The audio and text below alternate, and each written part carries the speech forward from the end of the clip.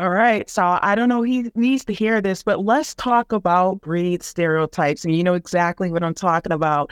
When you have a dog and if you hear the name or you hear the breed Pitbull, Rottweiler, or Collies or things like that, the first thing that comes to your mind, at least most people are like, oh, Pitbull's aggressive or they bite or things like that. But I'm here to tell you, we need to get away from breed stereotypes. My name is Pamela Brown with Paws Dog Training.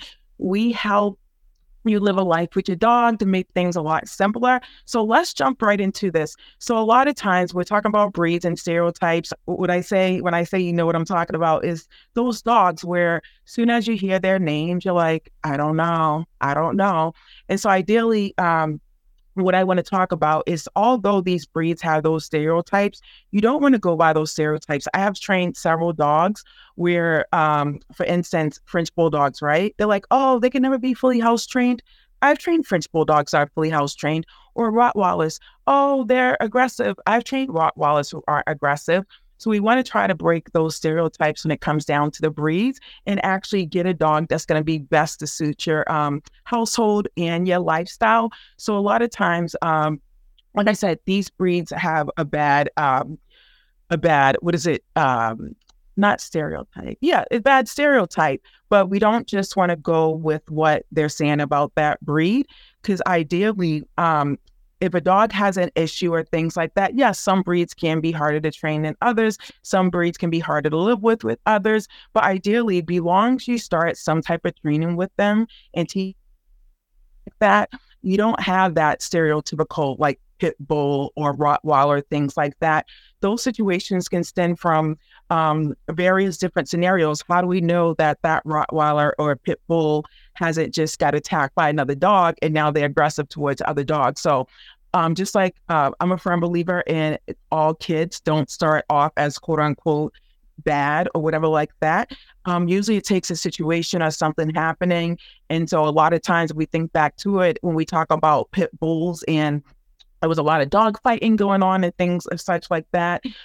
And they just have those stereotypes. So we want to try to get away from those stereotypes. And I always say, if you're concerned about how your dog's going to be, not if you want to get like one of those stereotypical breeds that people like don't get a puppy. Do your research. When you get a dog from a shelter, I'm all a big fan of adopting dogs. You just don't know what you gonna get. And with those type of breeds and things as such, if you're worried because there is that stereotype, and you can be the best dog owner in the world and do everything you can for your dog, but they'll see that pit bull, they'll see that Rottweiler, they're like, you know what, all set. But then once you get to meet them, guess what? Your dog's like the most nicest person in the world. So let's try to get away from those stereotypes. And the best way to get away from those stereotypes is just training your dogs and proving people wrong. Like, hey, my dog is not that dog. My dog is not that aggressive dog. My dog is not this, not that. Whatever the stereotype is for your dog. Like I said, French bulldogs, I have one. They can be crazy, unparty trained. People say that pit bulls can be aggressive or they bite. Rottweilers, the same thing. Herding breeds like collies and stuff like that has all that excess energy. Just being hyper and things like that can be a real struggle for people who don't, for dogs who need that excess, activity. So at the end of the day, don't fall into the stereotypes of what breeds are. Do your own research. And at the end of the day, train your dog so that you won't fall into that stereotype. At the end of the day, it doesn't matter what people say. You do what you need to do for your dog, but just make sure that everyone's safe.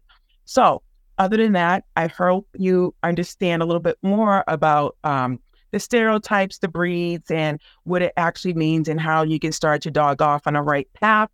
Of course, if you have any questions, drop them in the comments. You can always reach me on all the social media platforms at Down for Paws.